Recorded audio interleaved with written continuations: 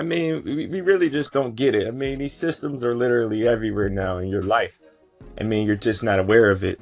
I mean, even in your local supermarket, when you walk in, you have systems identifying you, trying to figure out the last time you were there, your emotional state, what you're looking at, how much money you spent the last time you were there.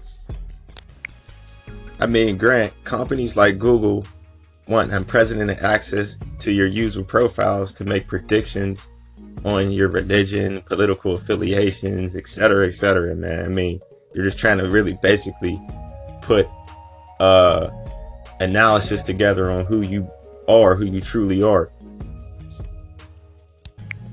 So now you're dealing with a surveillance system that exists the scale of the planet. So now you can't dodge it. It's literally everywhere. It's almost in every interaction. So all we did was find ways to scale it down all the way from our cities, all the way down to our living rooms, all the way down to our bodies, and almost all the way down to our brains and the way we think and our thoughts.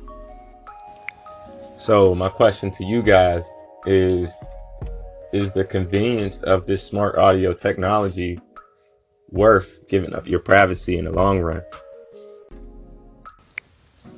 Or am I tripping? Let me know, man. I want to hear what y'all think about this stuff. Do you have a Google Alexa or any of that type of technology in your home? Do you know how to use it? Let me know what y'all think about that, man.